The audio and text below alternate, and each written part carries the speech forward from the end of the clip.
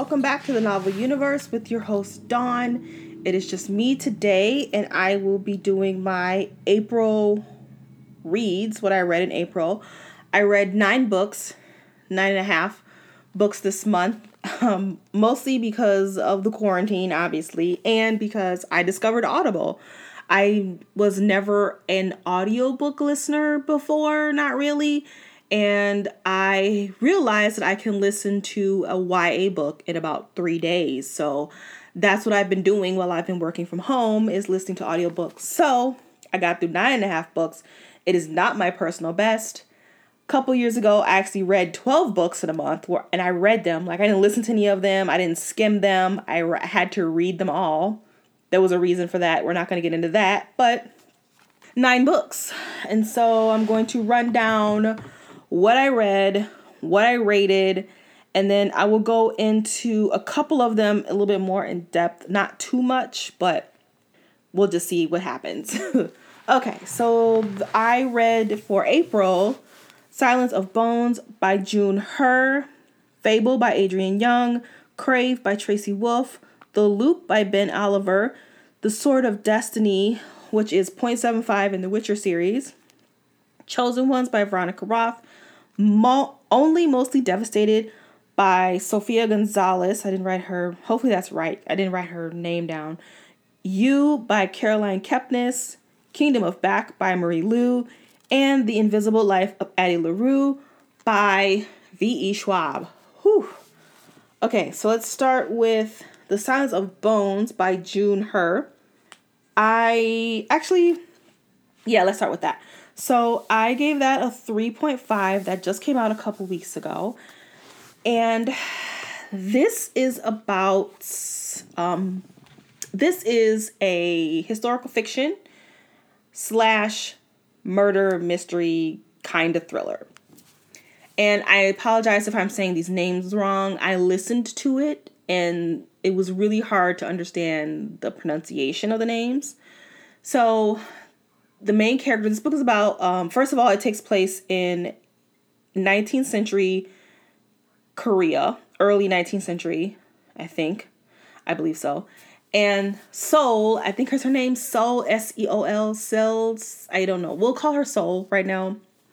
She's 16 and she works for law enforcement. She's a servant. She's not like a cop or anything. But because men at this time are not allowed to touch women, either dead or alive, they need women to do that part of the job for them. So she dresses the bodies if they're dead. If women are in prison, she goes in and heals their wounds after they've been tortured. She talks to them, stuff like that. So she handles the women. But she's mostly in the background. She serves the tea and shuts up. It's that type of thing. Except, that's how women are supposed to be. Except for Seol, it's not like that. She's very inquisitive. She is nosy AF. And the lead investigator, Inspector Han, I believe is his name, he, instead of telling her to get in the background and shut up, he's like, hey, you're smart. Do you want to help me with this investigation? And she helps them. And there's other stuff going on, but I'll get into that when I review the book. So I gave this a 3.5. I had a couple of major problems with the book. The first problem is this book suffered from 2 deal breakers. I have deal breakers, and basically that means is when a book does certain things, it kind of makes me lower it by a star or half a star. And this book did it twice. And one of them is the eavesdropping to advance the plot trope, which is when characters eavesdrop conversations and it advances the plot because they get information cheating because it's like the author can't figure out any other way for the character to get information, so they overhear conversations. But I will let it slide in this book because she is kind of a detective. She's helping the investigation. She has to follow people and sneak around corners and, try to get information a sneaky way. So she overhears conversation. So I will let that go. But the other deal breaker, which she was guilty of, was the sudden epiphanies, which I hate. And the sudden epiphanies is when an author recalls a conversation that happened months ago, a small conversation that happened months ago, and oh my goodness, it helps them solve the whole mystery or a major clue. And she does this several times. One time I can forgive, but when you do it several times, it's like, that's cheating. Once again, that's kind of lazy writing. Most people don't recall some conversation they had months ago. Like if she had it written down in a little notebook and she opened up her notebook, sure, okay, perhaps. But I don't like that, so I did drop it a quarter of a star because of that. But the real reason why I dropped it, the star rating, is because, and this is mostly a me problem, not so much, no, there's another reason, I forgot. So another minor reason is, like I said, I listened to the book on audiobook, and this book is set in Korea. I am not familiar with Korean names, and so I could not remember the characters' names. And there were a lot of characters in this book. There's at least 10 major characters.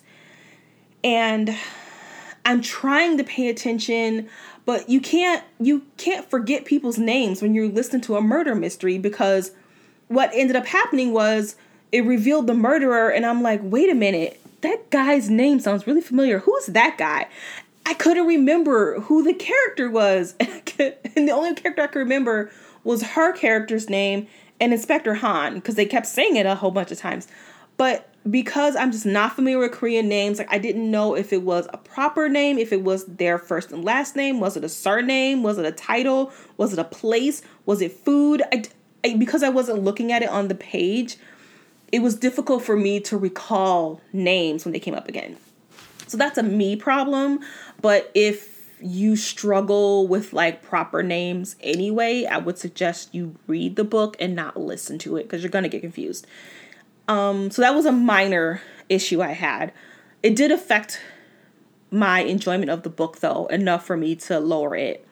But the major problem with this book was that it is historical fiction, and it is about, back at this time, there were a lot of Koreans that were converting to Catholicism, but the monarchy and, other people, the government or whatever, did not like Catholics. And so they were persecuting these people or killing them, torturing them, either for converting or for being a sympathizer. That was a huge theme in the book. And I know that because when you get to the book and the author talks about her inspiration from the book, all she talks about is the Catholicism at this time and how people were getting killed and all this stuff. So it was a major point in the book. However, it was written as an afterthought. It wasn't a main point in the plot. It was just like, yes, it was part of the mystery, but it was very surface level as far as the Catholicism part. It was just like, oh, we don't want Catholics here, let's kill them. It kind of went into why, but it didn't really go into it, which I think was a missed opportunity, because although I applaud her for trying to put some religion and some historical fiction in a mystery, I applaud her for that. She didn't do enough with it to make this a critical book. This really could have been a critical book, but she didn't do enough with the Catholicism for me. So because of that and the ending, oh my God, I didn't like that ending. Once again, the ending is a me problem, not the book problem. I gave it a 3.75. However, I do recommend it. I was never bored. It was quite enjoyable. I liked the main character. The pacing was pretty good. She didn't fall for tropes. Like, she really did try to do something with this book. So I appreciate that. I do think it should be, if you're a librarian, I think you should buy it. I think you should do reader's advisory with it. If you're a YA reader, I think you should give it a try. It's a pretty good book. All right, the next book I read was Fable by Adrienne Young. Ashley, my co-podcaster, and I did a full discussion of this book. So if you want to go and listen to that podcast, you can. I will link it in the show notes. So I'm not going to talk about that here. I also will not talk about Crave by Tracy Wolff because once again, Ashley and I did do a full review of that book, so I'm not going to talk about that here. Once again, I will link it in the show notes. The next book I read was The Loop by Ben Oliver. This is dystopian, and I gave this a 2.5, a generous, probably more like a 2. Okay, so this book is basically, like I said, it's dystopian. I can't remember what time this is set in. It's far off in the future. Anyway, I'm not going to really say what the book is about. It's a dystopian book. It's the same thing. All dystopian books are the same. The government is being real shitty, and they're killing off the poor people, and the poor people rise up and revolt. Like, it's all, every dystopian book, it all has the same thing. And of course, the revolution is led by a 17-year-old kid, because only 17-year-olds can overthrow the government. Sure. This book wasn't bad, but it wasn't good either. It was okay. It was okay. The pacing was a problem. It's kind of started off slow in the beginning because the loop is like a prison that they're in. So I don't even know the main character's name. Let's just call him Steve. Steve was in the loop, and when he got out of the loop, out of prison, it went too fast. So the first part of the book wasn't slow, but it was evenly paced. But then when they got out of prison, then it was just like breakneck speed, and it was just like, okay. And this book also made me discover another deal breaker that I had. I originally didn't have this deal breaker, but after reading this book, it became one. And that was the blackout and wake up to new characters or a new location.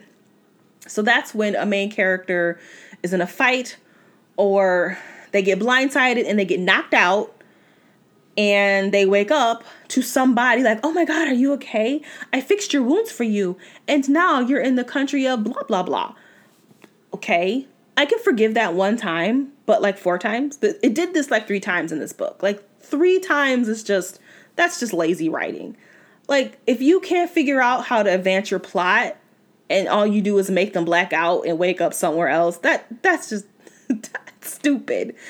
So that happened several times, and this book it's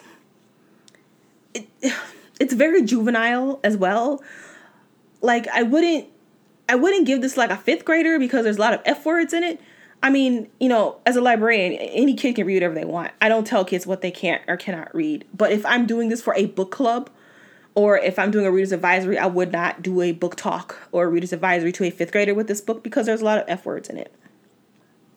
However, it's too juvenile for a high schooler. Like, they're not going to be challenged with this book. It's very basic. It's like Maze Runner with swears. Maze Runner is a very easy book. It's like for middle grade. I liked Maze Runner, don't get me wrong. But anyway, I don't want to talk about this book anymore. It's not worth my time. I wouldn't read it. If you're looking for like a good, it's not dystopian, it's alternate universe, but Scythe is a fantastic book. If you haven't read Scythe by Neal Shusterman, read it. It's infinitely better than this one. This is just okay. Next, I read The Sword of Destiny. I'm not going to really get into that. I DNF'd it because it was boring. I liked the first book, The Last Wish. I'm just going to skip all these 0.75 bullshits and just get right into book 1 of The Witcher. So yeah, I'm not going to talk about that one. Chosen Ones by Veronica Roth. Ashley and I are actually going to podcast this in full with a spoiler free and a spoiler edition on May 8th. We podcast every Friday at 1 o'clock-ish. We podcast live, so you're welcome to join us on Podbean. So I'm not going to talk about that book. The next book I read is Only Mostly Devastated by Sofia Gonzalez. This is an LGBTQ plus romance. Okay, so this book is described as Simon versus the Homo sapiens meets Clueless. Not sure where the Clueless part comes in. I would not describe it as any of those. I would personally describe it as Grease. The movie Grease. And here's why. Okay, so this is about Ollie, who is from California, but he is in North Carolina, I believe, to help take care of his sick aunt and her kids and her husband. And it's over the summer. And he has this summer romance with this guy named Will. And it's a sweeping romance. And they're on the beach. And it's great. And then it's time to go back home to California because it's time for school. But his mom was like, no, we're going to stay here because my sister's really, really sick. And we need to stay here and help her take care of her kids. And so then Ollie's like, oh, God, I got to stay here. And he goes to his new school. And he goes to a party. And lo and behold, there's Will in his basketball jersey with his basketball buddies, and he's in the closet. Doesn't that sound like Grease? It's totally Sandy and Danny Zuko. It's not Clueless. Anyway, this book was just okay. I gave this a 2.75. 2.75. There was nothing, once again, it wasn't a bad book, but it was just not great either. The author tried to do too much. There's like a dying auntie, and he's gay, and he was from California where everybody at school knew he was gay, and now he's moved to the South where it's kind of conservative, and he's kind of like, he's not scared to come out, but Will is not out, so we're dealing with that, like a closeted love interest. And then he has these new friends, and one of them is like bisexual, but she's not, like, she's just pretending she's not. Another one is plus size. And then there's just so much going on. And I wish the author had just like not done so much and maybe just kind of focused on Will and Ollie. Ollie's the main character. But I mean, this is classic YA where teens talk about pickles and frickin' movies, and like, this is their conversation. Yes, I'm an adult. Yes, when I was a teen and I was talking to boys, we talked about movies and pickles or whatever. I don't know what I like on my hot dog. I don't know. But I don't want to read that in a YA book. That is not character development. Yes, that's how teens talk. However, it does not make for an interesting book. So it was just okay. It was just okay. If you are a librarian, sure, buy it. If you like fun, light, cute LGBTQ romances, you will probably enjoy this book. If you're looking for a critical read, no, don't bother. All right, next is I read You by Caroline Kepnes. And I wanted to read this book. This book is old.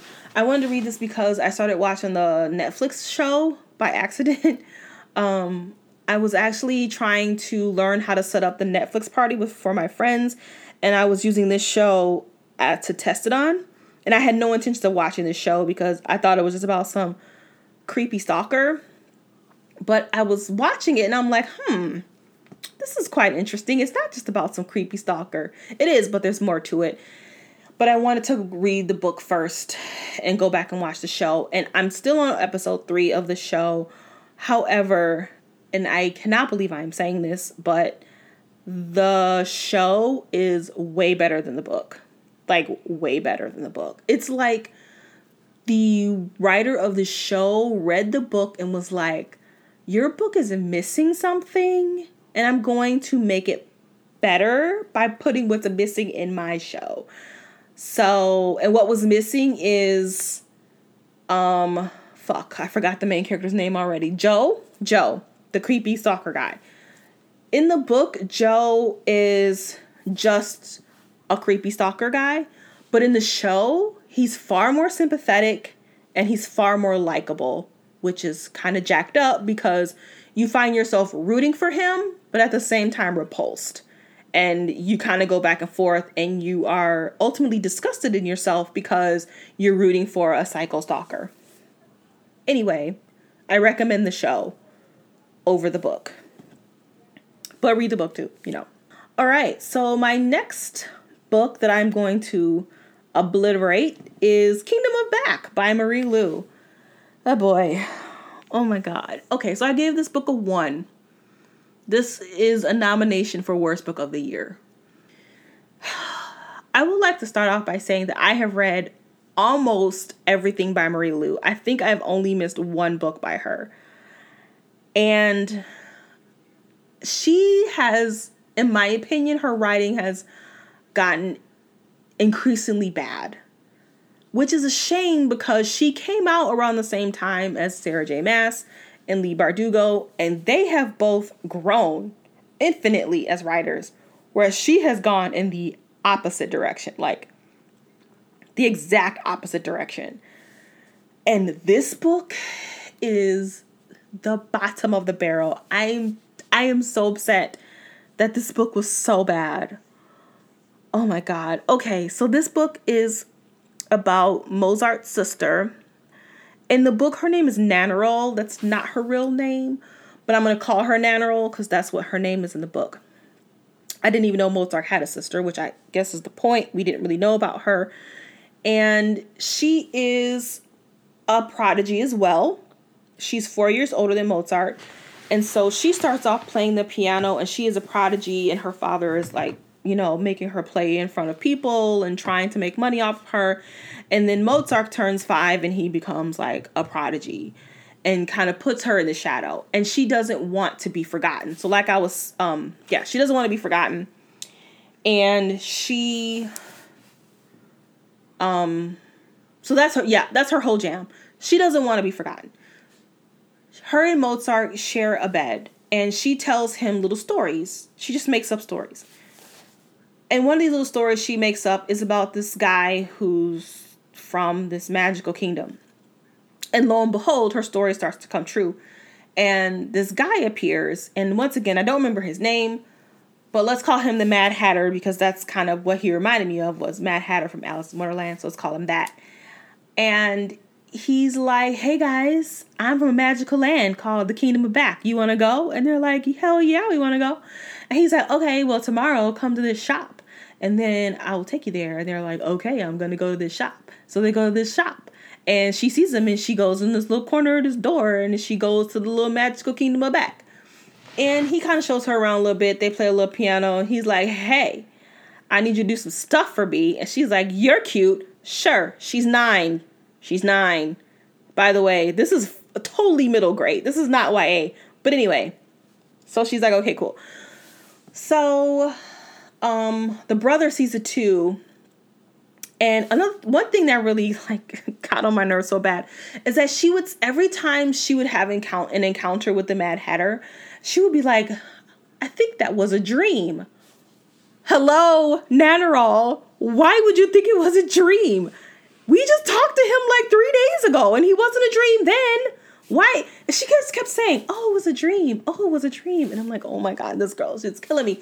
Anyway, so, okay. So there's like 2 things going on in this book. One is you have this girl who is going to be in the shadow of her brother because he's a boy. And the father is just going to want to marry her ass off and get money off of her and put Mozart in front of everybody and make him a star. And she doesn't want that. She doesn't want to be married. She doesn't want that life. She wants to be a star too. Of course, it's not going to happen because she's a girl. And this is, I don't know what year it is. It's old. 17th century. I don't know. Anyway, she, so the fantasy part is the second part of the book, is the second plot of the book. And that is supposed to kind of like help her, make her not be forgettable, because that's what she fears, is to be forgettable.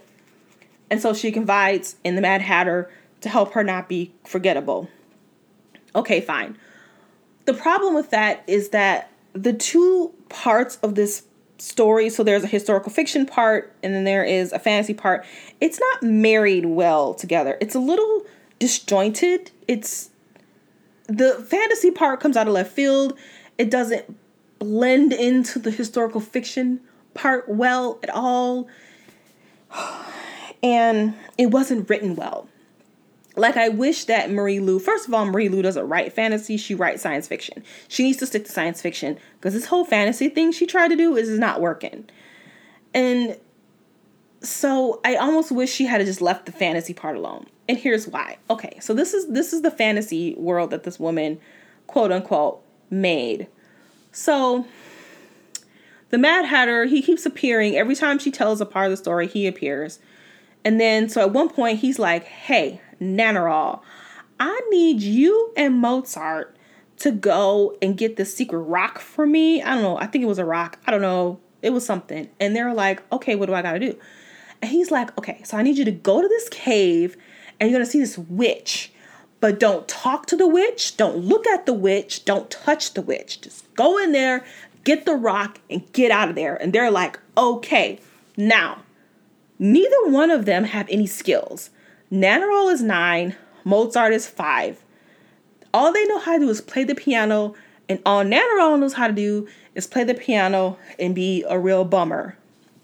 So they're like, cool, let's go. They go to the cave. And the first thing they do, hey, witch, what's up? And she's like, hey, guys, what are you guys doing? And they're like, nothing. Why are you down here? And they're asking her questions and they're touching her. And I'm like, he just told you 3 things to not do. And you just did all 3 of them in the first 5 seconds of your encounter of the witch. Okay, so without any problems, well, not very many problems, it all happens in one chapter, a very short chapter. They get in there, they break all the rules, they get the magic rock, and they get out unscathed. Kinda. So it's that bullshit, okay? It's like every time he gives them a task, remember, they have no skills but playing the piano and being bummers and getting sick from scarlet fever. That's the only magical power they have. They manage to get it all done with no problems. That is not how you write a fantasy. I've never written a fantasy, but I happen to know because I've heard people talk about it. I've heard authors talk about when you write fantasies, you have to have obstacles. You have to give your main character obstacles so that they don't get to the thing easily. Like they can't just like get it automatically, especially when they're not particularly strategic or a good fighter or yeah. So the fantasy part was just so underdeveloped, and the father was the main villain. And I can't believe Marie Lu wrote such a bad villain. She knows how to write a villain. She wrote an interesting anti-villain in The Young Elites. I don't understand why this guy was just so bad. The book was just not good. It was not good, guys. Just don't. Oh, if you read it and I'm missing something, let me know, because I thought it was bad. Like I said, nominee for worst book of the year. It's probably going to be in the top 3. I don't see myself reading a much worse book than that. That's not true. There was another book on this list that was pretty bad. I'm not going to say which one because we did it in a podcast. You gotta go find it for yourself. Okay, the last book I'm going to talk about is The Invisible Life of Addie LaRue by V.E. Schwab. And I'm going to do a spoiler and a spoiler-free edition of this book. And I will put, when I do the spoiler-free edition, in the show notes so that you will know when I get to it. This will not be published until October. So I did get this on Edelweiss. So if you are a frequenter of Edelweiss, you might be able to download it. Okay. So this is the spoiler-free edition of The Invisible Life of Addie LaRue by V.E. Schwab. And this is about Adeline, and it takes place in 1714 France. She lives in a little provincial town in France, and she, just like Nannerl, does not want to be married off and have babies. She wants to live her life. And when she was younger, her father kind of indulged her in this by letting her go to market with him. And when she became too old, when she became like old enough to, start thinking about marriage, the mom put the kibosh on that. And Adeline held it off. She held it off. She's about 23. And then one day her mom and dad were like, hey, girlfriend, you need to get married to Roger down the street and take care of his kids. And she's like, I don't want to do that. And they're like, we don't care. You're going to do it. And so she runs away. And what I didn't mention is there's this old lady who lives down the road. And she's like, there are some good gods and there's some bad gods. And you never pray to the gods at night because you're going to get a bad god. And so she runs away from her wedding. The sun is setting and she's like begging to the gods, please, please let me live. I do not want to marry this guy. And the sun is setting and she accidentally prays to a bad god. He grants her wish. However, there's a caveat. And the caveat is that she will never be remembered. So basically, her curse is that when she meets people, if they turn their back on her for a couple of seconds, like if they stop looking at her for a couple of seconds, they forget her immediately. So no one ever remembers her until 300 years later in 2014, where she meets a guy named Henry who remembers her name. So that's basically the plot of the book. Okay. I gave this a 4.1. I will not go higher than a 4.25. Maybe somebody else will read it and convince me otherwise, but it won't go higher than a 4.25. And I'm really upset about that because I love V. Schwab. She's one of my favorite writers. I forgot to mention that this is adult.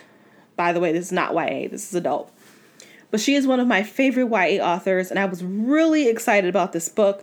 And yes, a 4 is good, but usually when I read a V. Schwab book, it's usually a 4.5 or higher. It's never lower than a 4.5. And so for me, this was a disappointment. And here's why. Okay. So the main god is named Lucian. I'm just going to call him Luce. And he basically cursed her. He's the one who cursed her.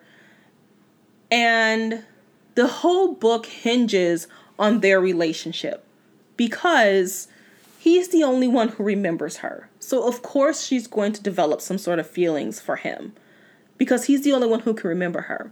And he starts to develop some feelings for her too. And so this book hinges on their relationship. However, there was not enough heat or passion or longing or desire between these two characters as I'm assuming it was supposed to be.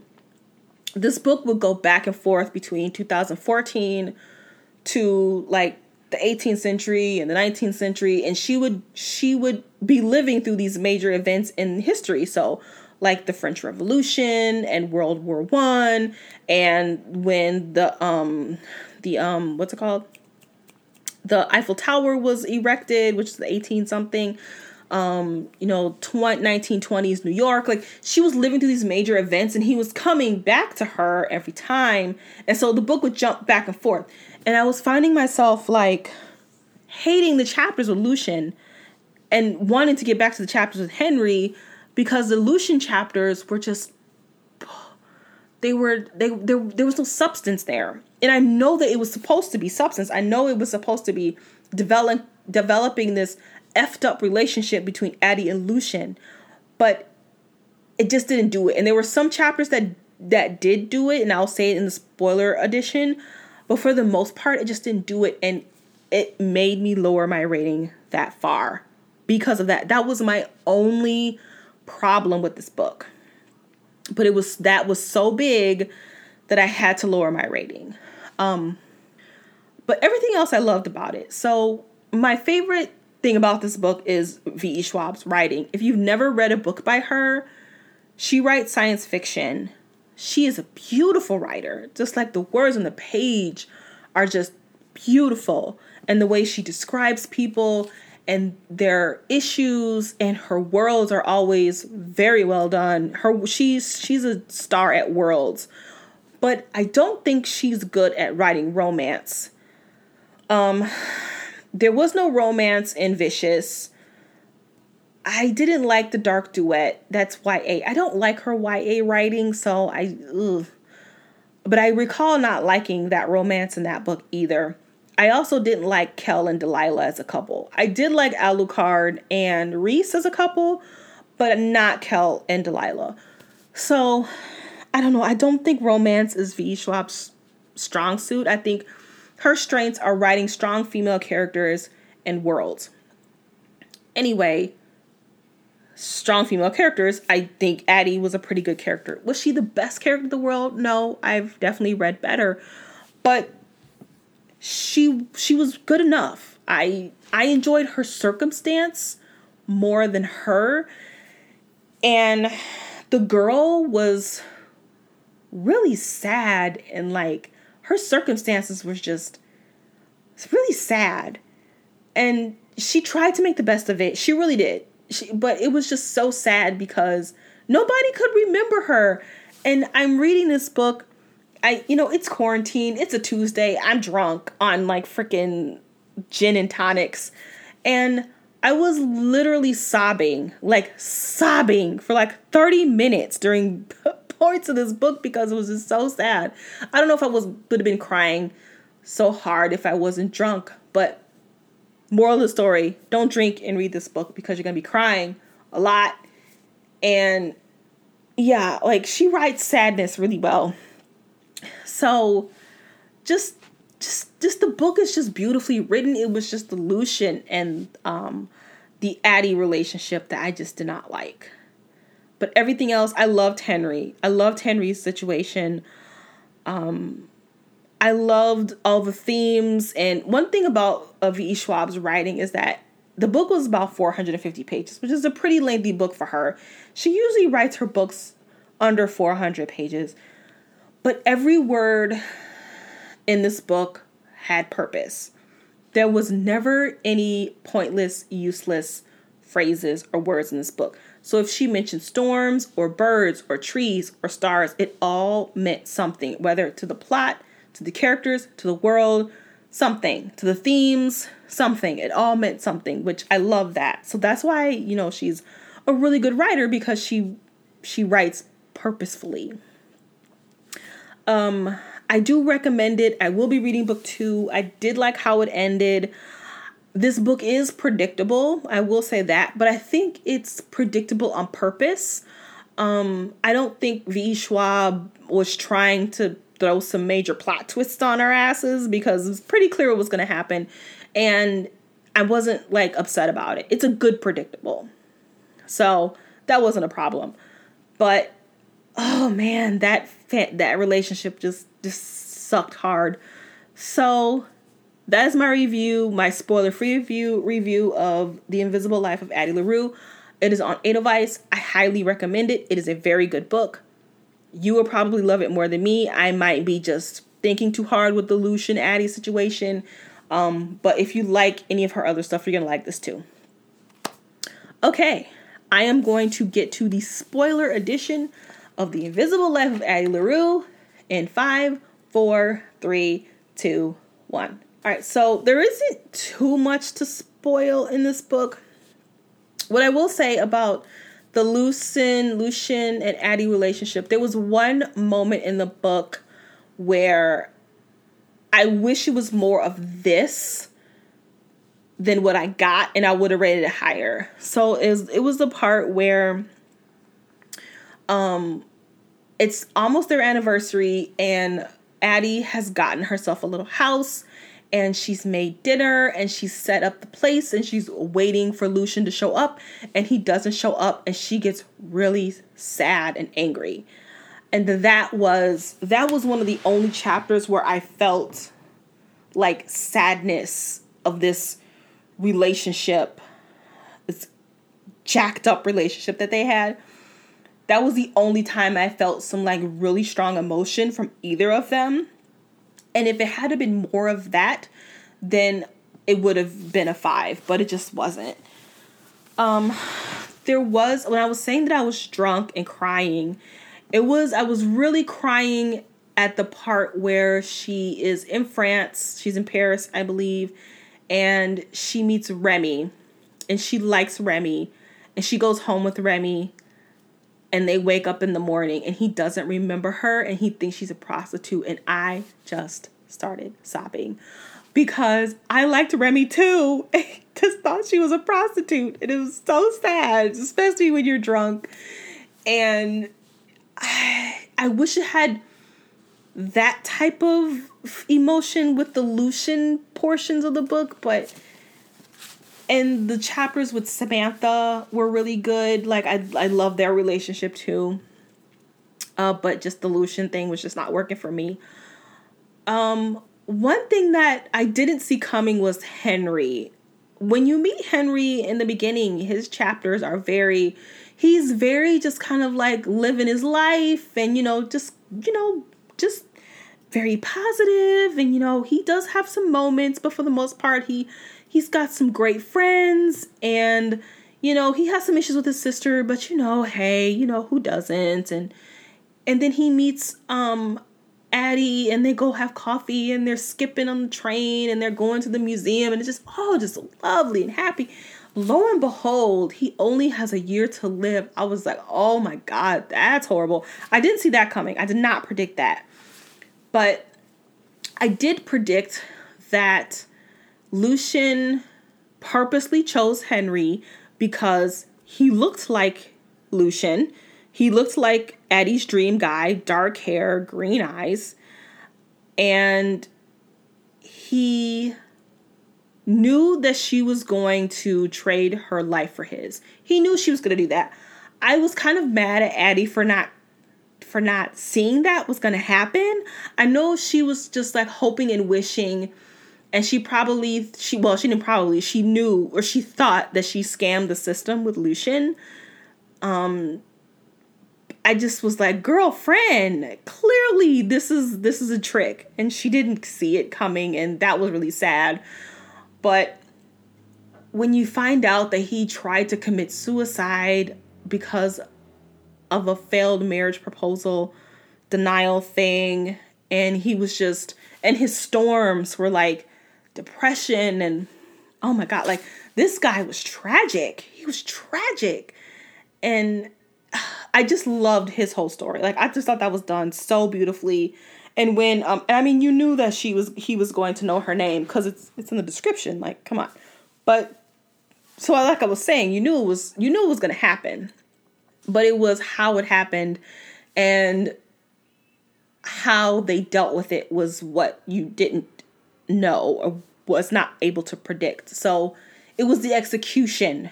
You knew what was going to happen, but it was the execution that made the book really good. Don't know what else to say. I feel like the ending was perfect. Book 2, she's basically going to try to come back and get Henry back and kill Lucien forever. Kill him forever? That doesn't make sense. But you know what I mean. She's going to get rid of him forever so he doesn't come back to her. But their relationship, like, I know what V.E. Schwab was trying to do when they actually started dating, Lucien and Addie started dating in New Orleans, and then he like screwed her over again. I'm like, oh my God, like I can't believe she just started like having a relationship with this guy. It just didn't work well. It just didn't flow well. I was so disappointed in that whole relationship. Maybe it was too many chapters. Maybe it shouldn't have been so many chapters. I don't know, but I wish she could fix it. I really do, because it's such a good book. It's such an interesting book. But yeah, that's all I really have as far as the spoiler edition. There really isn't too much to spoil. I just kind of spoiled. That's it, really. But those are all the books that I read in April. Thank you for joining me. Ashley and I podcast every Friday with a new book where we rate and thoroughly discuss it. We do a spoiler-free edition and a spoiler edition. Next week, we're going to be doing The Chosen Ones by Veronica Roth. The week after, I believe, we're going to be doing The Betrothed by Kiera Cass. Oh, good Lord. I'm not looking forward to that one at all. I can't remember what the next book we're going to do. I think it's either Ray Bearer. I can't remember. We have some books in the works. I want to do Aurora Burning, but she hasn't read Aurora Rising yet. So I don't know. We might do that one soon. But thank you for joining me. Be safe. Stay inside. And we'll catch you in the next podcast.